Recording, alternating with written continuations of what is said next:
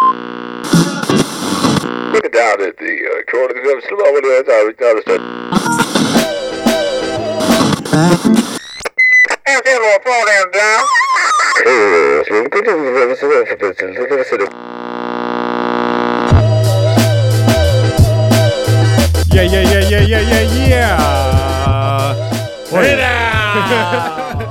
There he is. There he is. What is happening, everybody? Welcome back to another episode of the program, the Dan Cable Presents podcast. Thank you for tuning in once again. If it's your first time, thank you for joining us. We got a great episode in store for you. And as the people that know that regularly listen to this show, we have some show notes.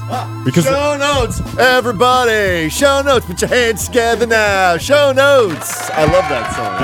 He loves it. He can't help himself. The crowd loves it. He loves it. You love it.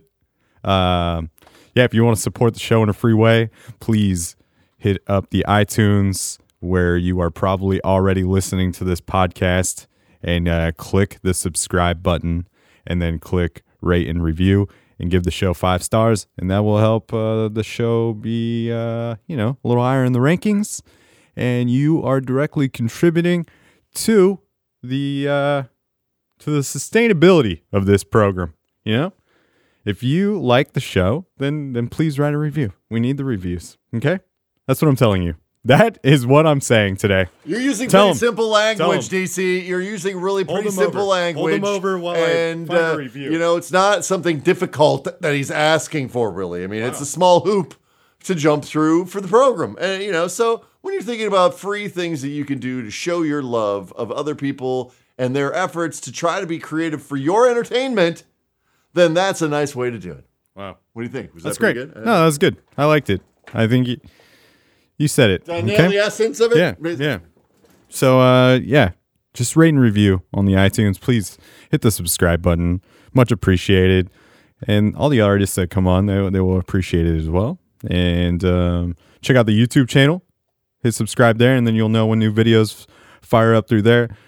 Just released was the Some Aliens video from the live program, but the live filming that went down at the Secret Society. And that's kind of the first installment of what will lead up to a Tribe Mars short documentary, which is all in the works right now. So check that out. It just came out through Vortex Magazine. So check out Vortex Magazine because they're great and always helping share the good word about what's going on here at the Dan Cable Presents podcast. So check that out. DanCablePresents.com. It's where you can keep up with everything and get the freshest episode right away and all that jazz. A couple show dates going on. If you're listening to this on release day, then you should maybe head out to Haley Johnson's release show at the Old Church, because the Old Church is a pretty sweet venue to see some music in and all kinds of... Shout out to Darren, the engineer over there. Shout out, dog. Great job, Darren. All kinds of friends of the show are playing some sets before Haley tonight, like Karen Ann, who's working on a record right now, and Larissa Birdseye, who's about to put out a record in September here. And then also August 26th, next Dan Cable Presents events going down at the Alberta Street Pub. Where? We got at the Alberta Street Pub. Oh, word. We got a great lineup. It's a real good one. Pretty excited about it. We got Rare Monk. Oh! Rare Monk really stole your heart, man. man. Did you say that those Rare Monk videos are up on the YouTube page certainly now? are. Oh, Certainly man, are. those guys are crushing. So cool. Mountaineer Mike really liked that Rare Monk episode. I'm a big fan of a lot of bands on here, but those guys, particularly that episode, was very entertaining. So Rare Monk is headlining that show at the Alberta Street Pub. And then we got Moto Pony from Seattle playing. Stoked to have Moto Pony down again. So they were on the podcast not too long ago. We did a little on the go out there in front of the Goodfoot where they played last time they were in town. And then my boys in Hammerhead are opening up the show. And they're going to open it up with, I think, a real fucking kick-ass set. So maybe try to get there on time. We're kicking it off at 9 o'clock. Doors are at 8:30. And Hammerhead, they're celebrating the release of their new single, which is now available on Bandcamp and soon to be other places like Apple Music and Spotify. And it's called Way Back When. Thanks to Rob, again, from Next Northwest, who did a sweet write-up on a little preview for that show. Appreciate the love, and also featured the Hammerhead single. So check all that out. There's a lot, I know. September 2nd, the Autonomics. Don't miss that. That's at the Doug Fir. That's their release show. Ice Queens is playing, and Devi Metal. The Autonomics are going to be on the show real soon. Probably in the next, 5 episodes or so. You're probably going to hear an Autonomics episode. So, I don't know. Get yourself familiar if you're not. Find yourself at the Doug Fir. That's what's shaking. We got episode 73 today. 73. How about it? Boom. Hey, pow. I'm pretty excited about 75 coming up. That's going to be a real fun hang. I'm not going to tell you who's on it, but I'm excited about it. That's a good tease. Yeah, I'm stoked. It's just going to be a really fun hang and just a cool celebration of 75 episodes. Yeah, that's amazing. Can't believe we're almost there. But this episode is Small Souls, and I saw them play for the first time with friends of the show, Pretty Gritty. If you haven't checked out the Pretty Gritty episode, check that out, or check out one of the videos on there. Those tunes came out really, really killer, and they had a cool story just about how they made that transition from everyday jobs to being full-time musicians. So check out the Pretty Gritty episode. This is Small Souls, though, and they have their new record, Unheard Unseen, coming out here very shortly, as well as an album release going down on September 7th at the Liquor Store. And Pretty Gritty is on that lineup, so that's an opportunity to see both of those bands. But I really enjoyed this conversation with Brian and Brian of Small Souls, Brian Rosendahl and Brian Dost, I believe is the right enunciation. And we talked about their new record. We inserted some tracks from the record. And yeah, just enjoyed this conversation with these fellas over there at the Horseshoe Brass. You ever been there, Mountain Air Mike? Is that what it's called? Horse Brass. I did a lot of messing up on names during this episode. See, I don't even know the Horse Brass.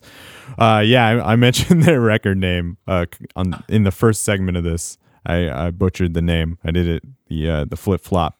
The old flip-flop on the name, but we addressed it, and it's called Unheard Unseen, not Unseen Unheard. But this is the track that kicks the record off. It's called Body Needs Time. This is episode 73, Small Souls. You stay at home in your kitchen drunk, refrigerator hums. Cat crawls through the window and she's gone. No one has the time to be alone.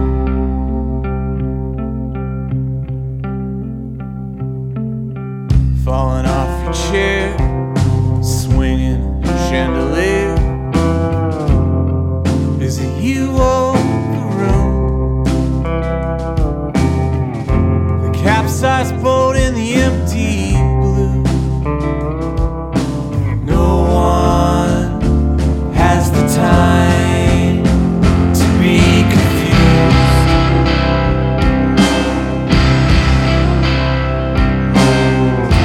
Try to give yourself a day.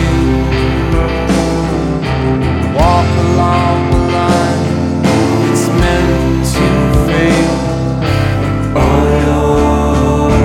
Body needs is time.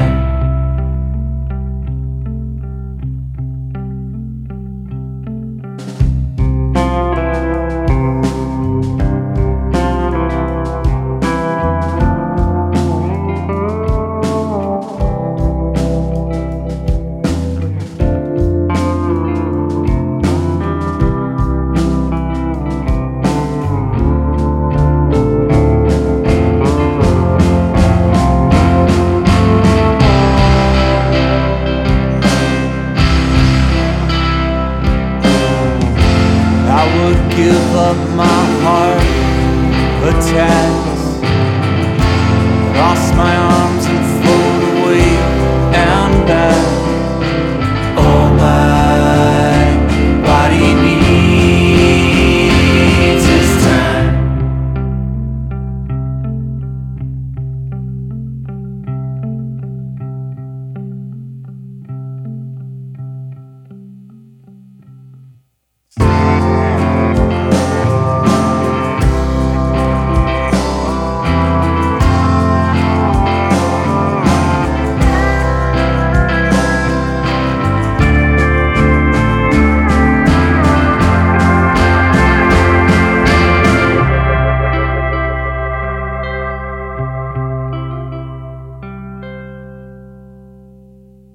Brian and Brian.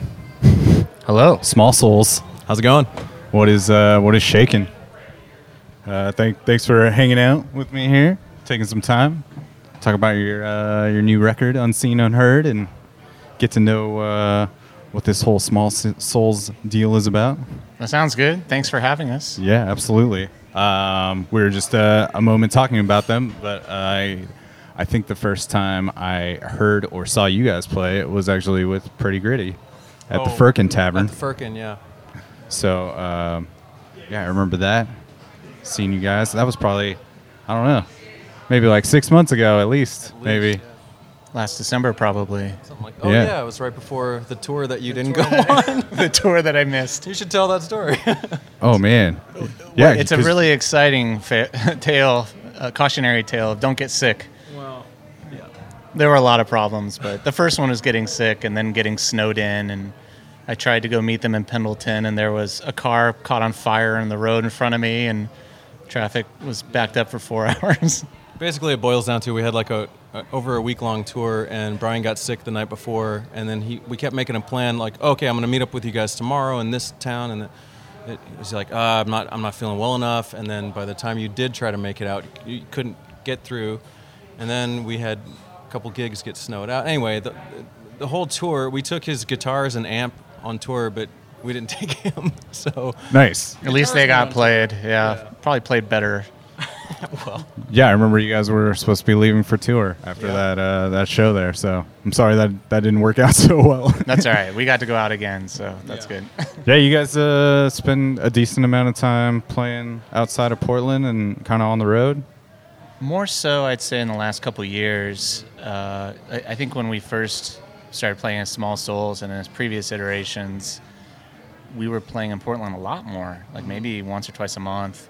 And after we went on our first tour, I was really hooked. I really felt like, okay, this is what I want to be doing with this music. Brian with a Y here had much more tour experience, and I think sort of helped grease those wheels, so to speak. well, that first tour we did was as a trio with. We used to play with a mandolinist, Christian Okay. McKee, he's the director of the Oregon Mandolin Orchestra, and he also has his own band called the Big North Duo, who is great. You should have him on sometime. But we did that tour. It was like a week or so down to California and Oregon and Washington, right? I think that's right. Yeah. We definitely went down to California. And it went so well. It went like oddly well.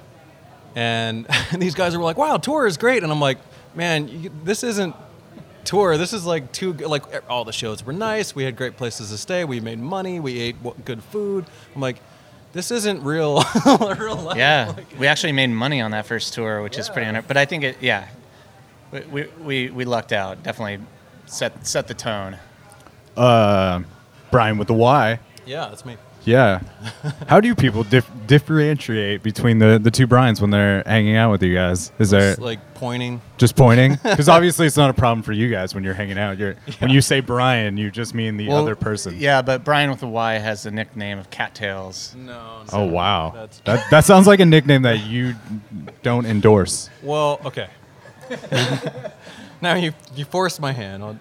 I was in London on tour with another artist, Emma Hill, and we were waiting for a bus outside this bar, and I went in to use the bathroom, and I came out, and there's this group of guys out there, and like drunk, or pissed, as they say, in jolly old London. And this guy, for those of you who can't see me, which is everybody, I have dreadlocks, and so this guy comes over and grabs my hair, and he's like, "Oi, he's got cattails," So it's been this big joke, like, "Oi, cattails," So that's where that comes from. Yeah, actually, I saw you play a few songs with Emma at an open mic at the Corkscrew one night, like right before you guys played at Kay's bar. No kidding. Emma's a super good singer, and yeah, that was rad. Yeah, she's great.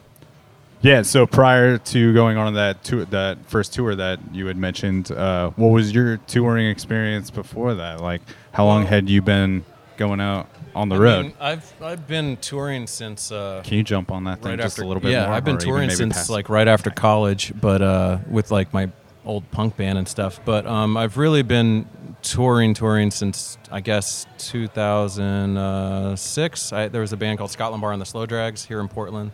That's the first band that I started to really tour with, and then I started playing with Emma Hill, and she does a lot of touring. So those were my two main touring acts for a while, and then I've kind of been doing like the guy for hire kind of thing. So Was those tours like with the first, like the punk bands and stuff? Was that a lot of just sleeping in parking lots and stuff in the van and whatnot? Oh, absolutely. I mean, we definitely slept in parking lots and probably lost money, I'm sure, on all that stuff because we were idiots. But I mean, we drove like 3,000 miles in a week, and for punk rock shows where like you're not guaranteed anything, and Yeah, absolutely. I've learned a lot since then, but Right on. it's a good experience. So when did Small Souls come together? When did that all? Well, there was a previous iteration of this band called Rosendahl, which is the other Brian's last name, and that was kind of like a rock format. We had a drummer and a cellist, and then I kind of talked my way into that band, and that sort of fizzled at some point, right? I'm not exactly sure what happened, but Adam, our drummer, moved to Pendleton. right. And so I think there were a couple other reasons that we were just like, all right, well, this sort of ran its course. Yeah. But I had this other set of songs that were quieter, a little more folky, and I told Brian, I actually ended up living with him for a little while at the time, and I just said, hey, I've got these songs, I'm not sure what to do with them, and so he said, yeah, let's demo them out, and then he started experimenting with them, and it sort of felt like we had found this new sound. Cool. Yeah, it sort of turned into a different thing when we didn't have like a rhythm section, So we're like, oh no, let's just see what we can do with this, and then I just tried layering a bunch of stuff on it, and we posted them up on Bandcamp, and people really liked it. So we thought, well, maybe we hit on something here, Yeah. So just kind of grew out of mutual respect for each other as musicians, and Yeah, really just became just this side project of what had already been started previous. kind of, yeah. Yeah, it definitely had a different focus. The fish and chips are here, everybody. The oh fish my and God, chips they have smell so arrived good. here at the Horse Brass. Plug That's for a the free. horse That's a free shout out for the Horse Brass. Yeah, I think going back a little further, before I met Brian, I released my first solo album. This was like my first foray into being a more serious musician.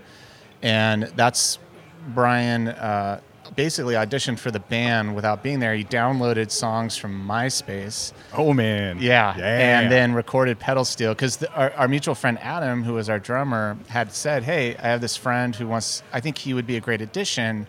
He plays pedal steel. And I'm like, pedal steel? That maybe a song or two. Like, we're not really a country band. Yeah. And he's like, yeah, he's a great musician, but he has dreadlocks. And I was like, I don't know, man. I don't see that. Like I've had guys with dreadlocks try to jam before, and I'm like, I don't think this is going to work. But then he sent me these MP3s with his playing over the top, and I was so impressed. I was like, all right, you have to come in and rehearse. But he wasn't as central in that band. He was really just sort of like filling out the sound, doing licks over the top. And so after that band, after we went our separate ways and I gave these songs to Brian, I think at that point it really became much more collaborative. It was like, all right, here's more of a genesis of an idea. It's not fully formed yet.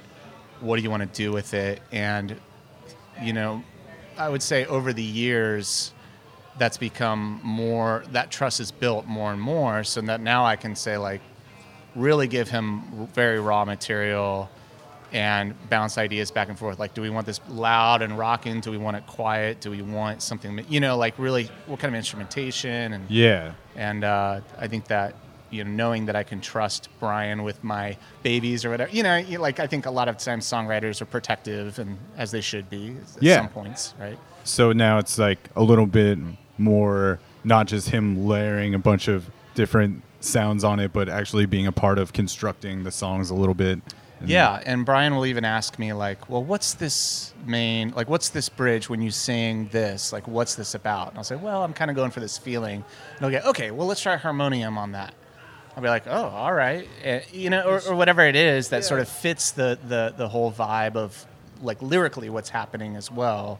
Yeah, it's trying to use the arrangements to sort of highlight and underscore parts of the lyrics. To sort of make those parts jump out the way I want them to. You know. Might maybe have a little bit more impact. Yeah, exactly. Yeah, to enhance the drama, really. Yeah. They help tell the story, Yeah. really, and we'll get definitely like a little deeper into Unseen and Unheard, which is your new record, but I think that definitely comes across on the record, like those things you're talking about, as far as just providing some extra drama or dictating things that like where the lyrics are coming through with the music. It seems to really flow well. That's great. I mean, that's what we're going for, obviously. Did you guys meet here in Portland? We did. So I moved to Portland in 2003, and I think Brian 2004, 2005. 2005, shortly thereafter. But we started. I think we really met in 2009 after I put out that solo album, and then Brian was at that time playing just with Emma, I think, right? You had Scott passed, so Scotland Bar and the Slow Drags, who he had been playing with for years, and so at that point Brian was looking for another local project. Yeah. So you guys have both been around these parts for long enough to really see the change in the last 10 to 15 years and the long goods enough and the to- bads of all that. Yeah, long enough to not be the newbies anymore and to be complaining about the newbies. To be pretty grumpy now about it. To be yeah. complaining about all the people who are moving here, Yep. Like even this- though you also moved here. Goddamn traffic. Exactly. Yeah, what's the dynamic between you two like currently as far as the songwriting? Is it just you, Brian, bringing like these skeletons of songs in, these ideas? That's it, pretty much. And then just fleshing them out as a like- unit? Right, a chord structure, and a melody, and often that's it. Sometimes not even the structure of the song. On one song on the album, this was the one that was probably the most like take it apart and jigsaw it back together. A song called "Turn the Volume Down." Okay. Where we just I had a couple different parts. I was like, oh, I want this part, and this part. We recorded those separately, and then on what was it, Logic? I think we did that in Pro Tools, but we just cut them up into chunks. So we had like an A section, B section, and C section, and we didn't know how they were going to fit together. So we just created like regions, recorded all the parts, and then just kind of moved them around, kind of like puzzle pieces, until we found a structure we liked that the lyrics would fit over, and then we kind of said, okay, that's the structure, and then we learned the song that way, from the cut up recording, and that's why it's one of the most difficult songs to play. It sounds like such a simple song, and every time we're like, oh my god, every verse is different and every chorus is different. Yeah. Holy crap! We Yeah. screwed ourselves. No, it's always funny to when you talk to bands, you listen to their records and then you go see them live and you're like, man, I really wanted to hear that song. And a lot of times you get the opportunity to talk to them after the show and you're like, hey, why didn't you play this song? Or do you ever play this song? And they're just like, we don't know how to play that song, actually. Like it just came together in the studio. Created There's like in the so much studio. production Yeah. involved on certain tunes. It's funny to hear that. We've started to bring some of that production, like on this album, we have some songs that are completely acoustic, and we have other songs that have a lot of electronic elements. And part of when we sort of started kind of finding the threads of this album, one of the common threads was combining electronic and organic elements. And so for the stuff that has like drum machine on it, which is really supposed to sound synthetic, we use those backing tracks on the live show. So we'll play like Lucid Dreaming with the drum machine and all that stuff already in there. So it's like kind of bringing a little bit of that electronic, kind of robotic experience into the live show as well.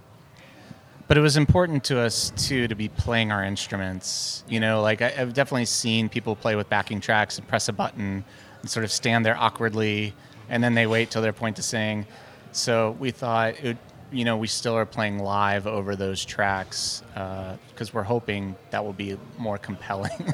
To see. Yeah, for sure. I think, as we'll get into, like, I think even on the album, it comes across as, the live instrumentation with the electronic notes, so. Right.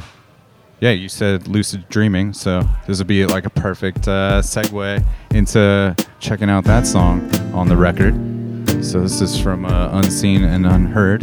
This is Small Souls with Lucid Dreaming.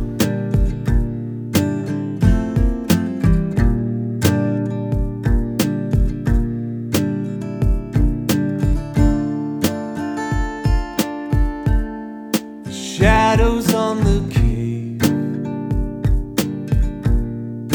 broken as they're made. Fuck that story.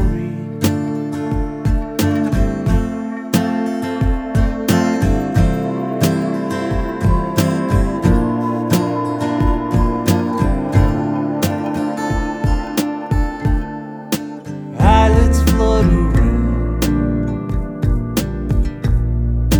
false awakening with your blessing.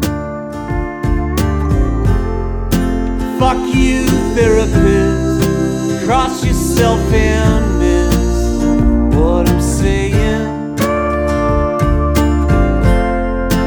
Lying on the heart, in my baby's heart. Lucid dreaming. Halfway down the road, bleeding from your nose. My car is waiting. Fuck you, citizens, and all your differences.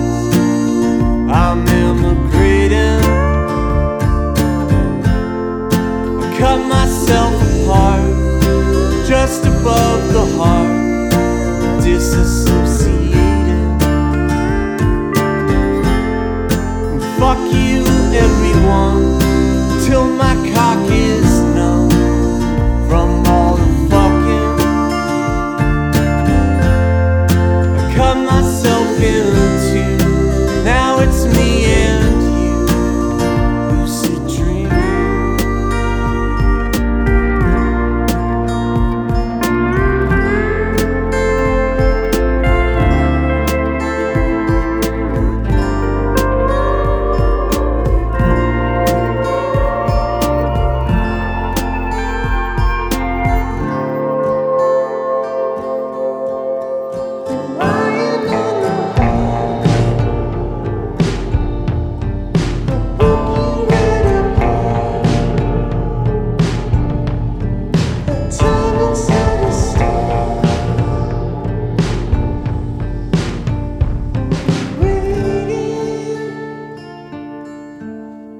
Yeah, that is lucid dreaming there from Unheard, Unseen, as I have been corrected. I apologize, fellas, for the the mishap. The notes are sometimes, they steer me in the wrong direction sometimes, and I have the record. That's all right, Cable Dan.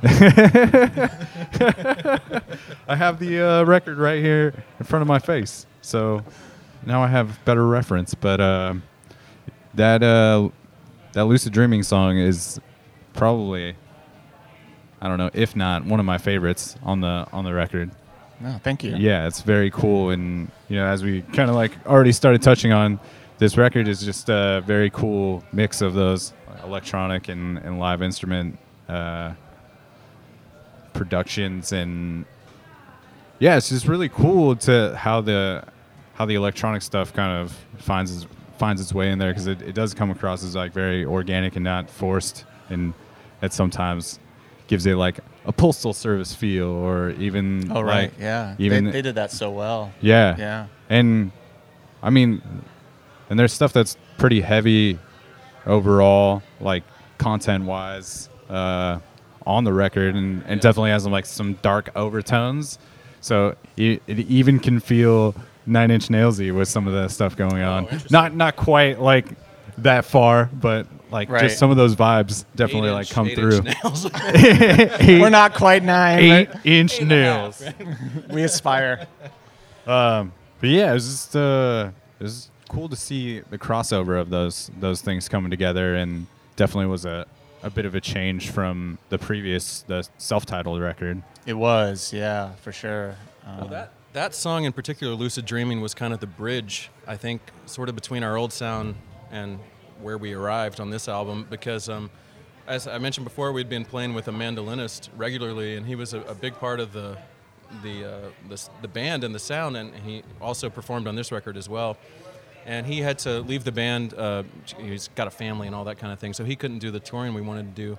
So once he left the band, it was just sort of like we kind of had a moment to kind of reflect and go like, okay, well, if we're not going to have a mandolin and this third harmony, what are we going to do to sort of fill this out? And I think it was your idea to start messing around with the drum machine and doing that kind of thing. Yeah, specifically on this song, actually on Lucid Dreaming, that's the first one where it was like, what if we just had this very simple drum machine that never changes, just a steady beat in the back? It felt like it fit the vibe of that song right. And it was like this weird threshold we crossed when we brought the laptop out to the first rehearsal. We're like, all right, man, I don't know why we're doing this. It's not pure. Our souls have been soiled. Yeah, exactly.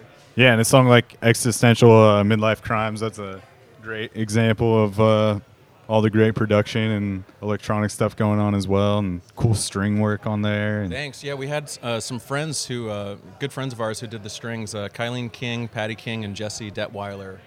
I was roommates with Kylene King for a few years, and they're all fantastic musicians, so we definitely knew we had to get them on the record, and I love what they did on that song. Yeah, they really nailed those parts. As far as like playing a song like that live, is most of all of that present, like everything you hear on the record? Are you guys able to? Yeah, that's one that we do with a backing track. So Okay. we perform our parts live, and everything else is in there. It's in the mix. Right on. How many different instruments are you playing, like in the live setting?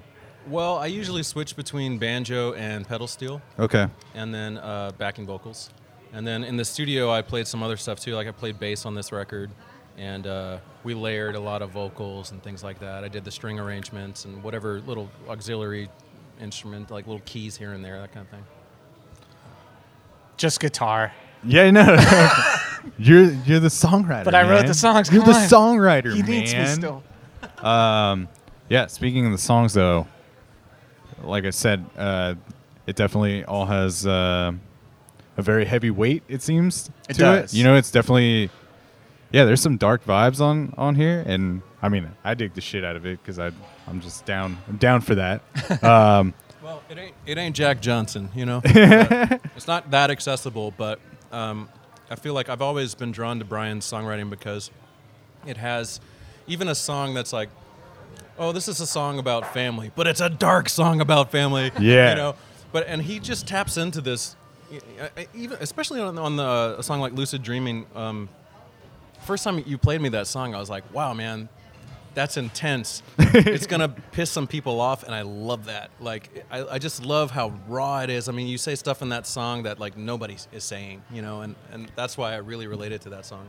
Yeah, man. I mean, it's even on this record, you have that line that's, I've always said how I felt, so I won't say anything, right?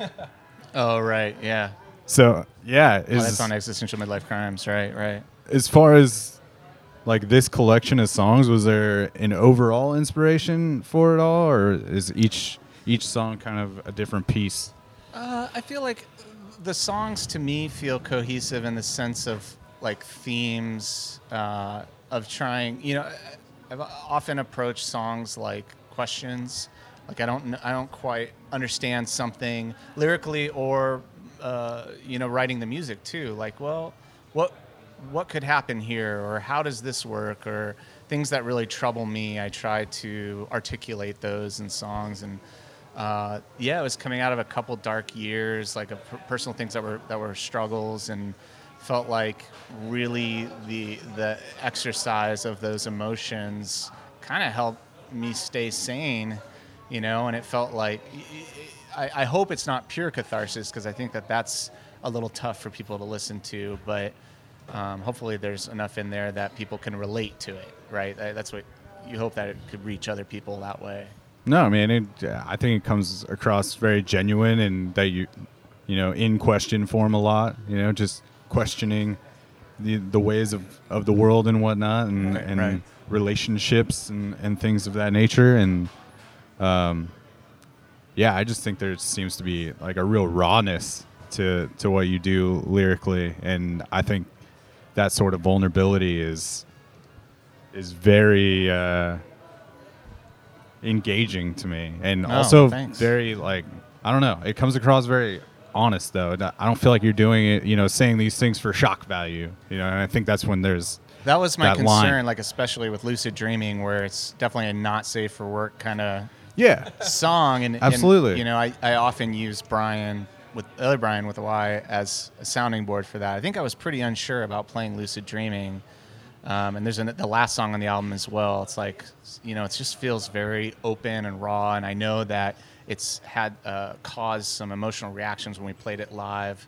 So it's like, how is this going to go over? And Brian's been very supportive and all that. And Well, I think that's one of the main things that art and music is supposed to do is, connect people emotionally, make somebody feel something, even if they're feeling something personal that's going on in their life, but it's just relating to this song that you wrote that's personal to your life, and I think that's what's so cool about it. It's like you're not trying to write like some general song that, anybody can relate to this, like, hey baby, yeah, it's like, no, here's a looking song. for my lost shaker of salt.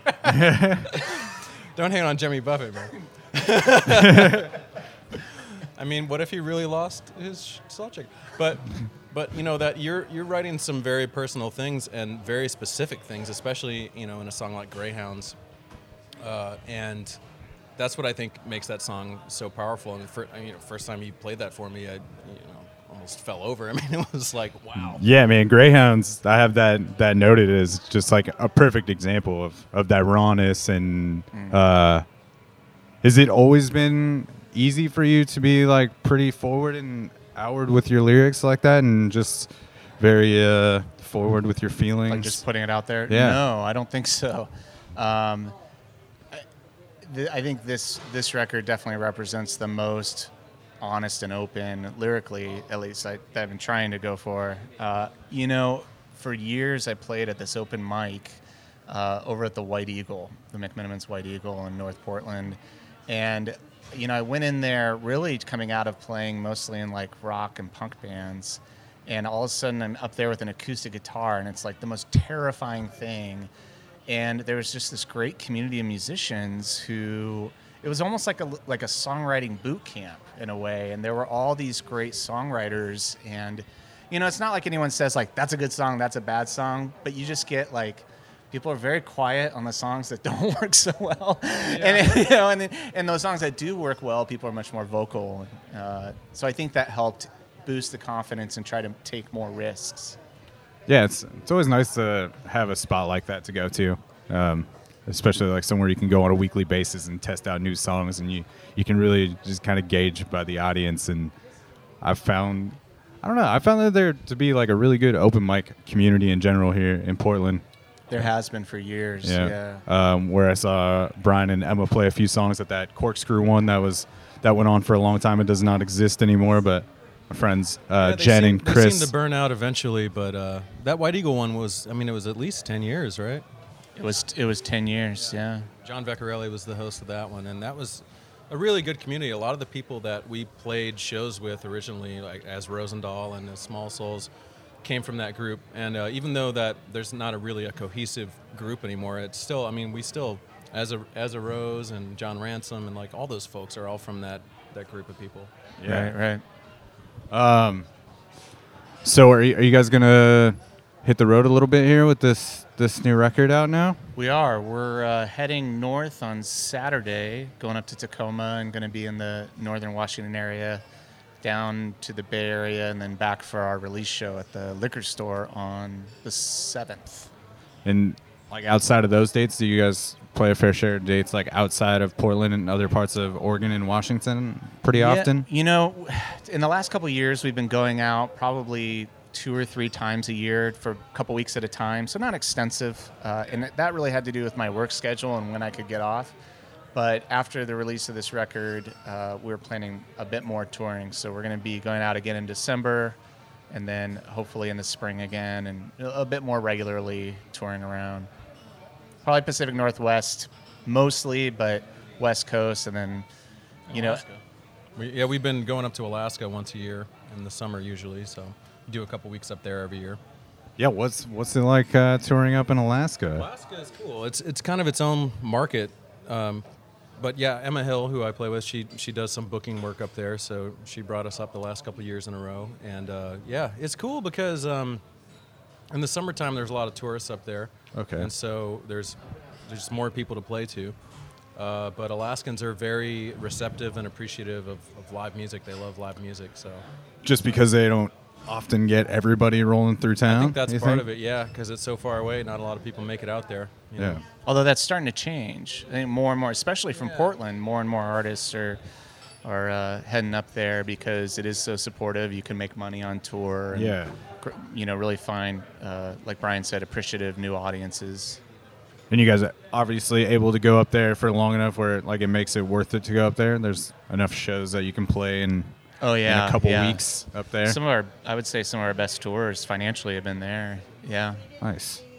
Yeah, man. I appreciate the tunes and everything. I've been sitting with them for the last week or two since Alex Hager sent them over to me, and it's just been real intrigued by the lyrics and everything. And every time I listen to it, I hear maybe another line that I didn't catch the first time. And just all the music production on it is super rad. So wow, man, thank you so much. Yeah. I know what you mean, though. There are songs that we've been playing for years, and then I'll be like, oh, that's what that song is. I mean, it'll take me 2 years sometimes to figure out a song, unless I ask you specifically what it's about. You know? Sometimes he tells me what they're about, and then I'm like, oh, that's what I meant. Yeah. The song's about dogs. No, I hope that you continue to push the boundaries a little bit and say what you want to say. Keep doing that, because I think it's very... Thank you. Well, that's part of the freedom of being an unsigned nobody artist is that artistically you can do what you want, and I hope that regardless of what happens with this album, that we can retain a commitment to that.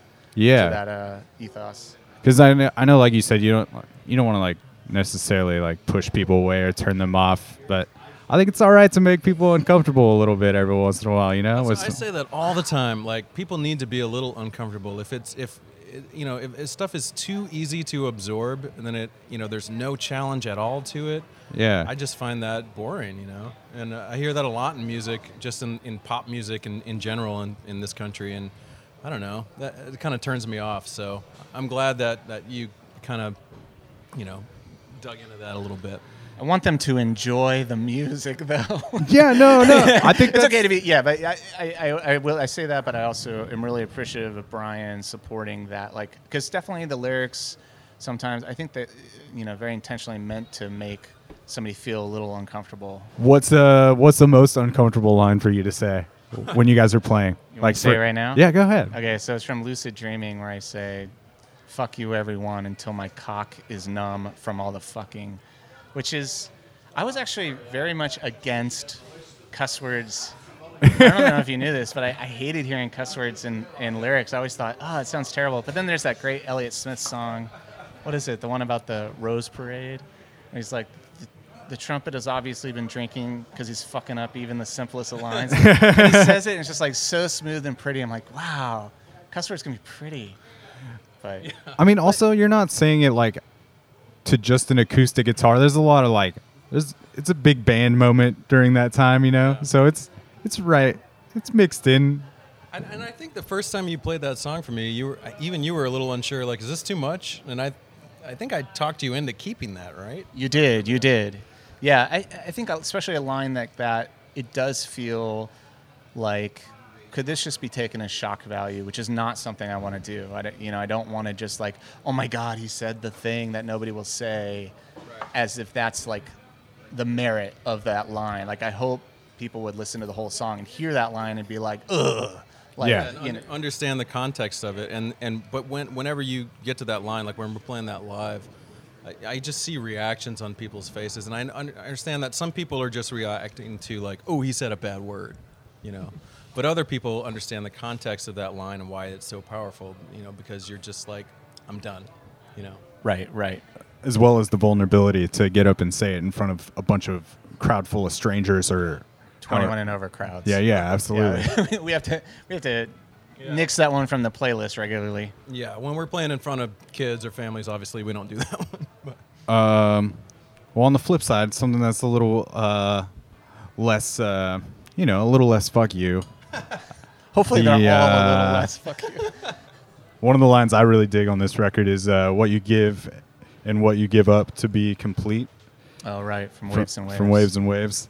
That's a good one. Thanks. Yeah, that was one of the ones that really resonated with me when I heard it the first time, and I was just like, that's a great line, man, because, yeah, it's a lot of times it's about what you give up to be complete and not like what you give. So I just felt like you articulated that very well. It's a simple statement, but it's just makes so much sense. Finally, the recognition I so richly deserve. Right here on the Dan Cable Presents podcast, everybody. Thank you. Cutting edge. Well, should we? Is it a good time to play that one? Yeah, we'll probably play it out with Waves and Waves. But where's a good place for people to keep up with you guys so they can, give the old Facebook page a like or something? That would be great. Yeah. We're the only Small Souls on Facebook. Small Souls Music, I think it is. It's very searchable. When you put it into Google, things come up for your band right away. That's good. That's good. And then it's Small Souls Music on Instagram and Twitter. And we have our website is smallsouls.net. We're actually kind of working on refurbishing that right now. But yeah, we're on all the different social medias.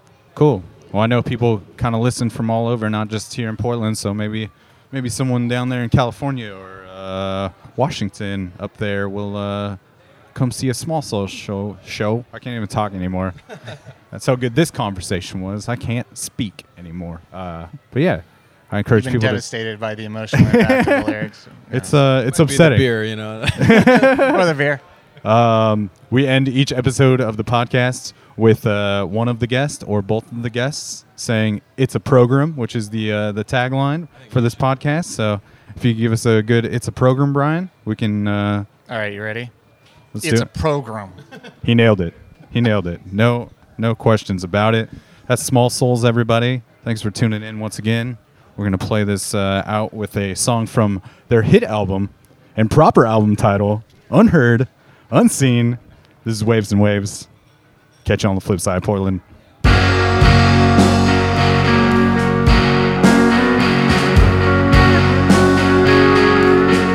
Crossing out empty on your puzzle sheet,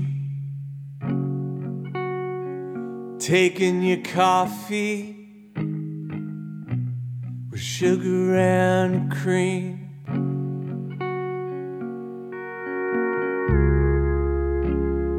Waves and waves,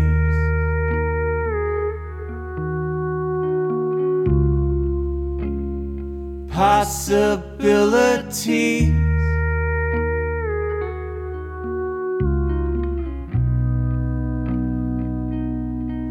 What you give and what you give up to become free.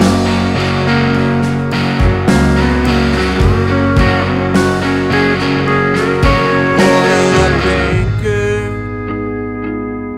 from the canyon deep, treading through water I don't wanna meet.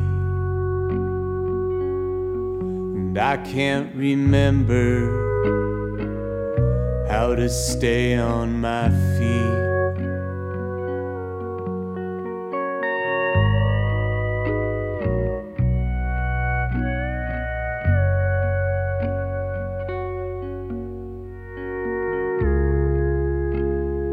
Waves and waves and waves,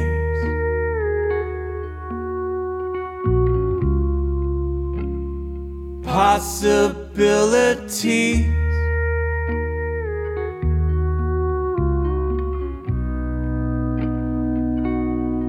What you give and what you give up to become free.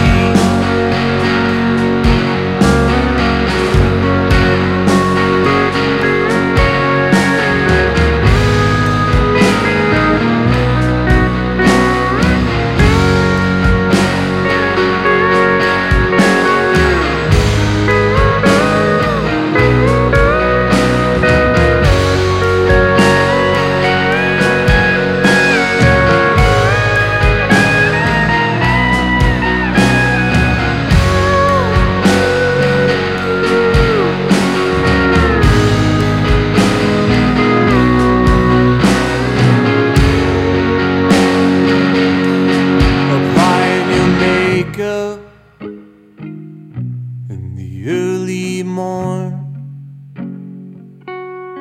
with brushes and pencils, like the artist reborn, the painting and painter hanging together in a reflection till the moment is gone. Get us all that time.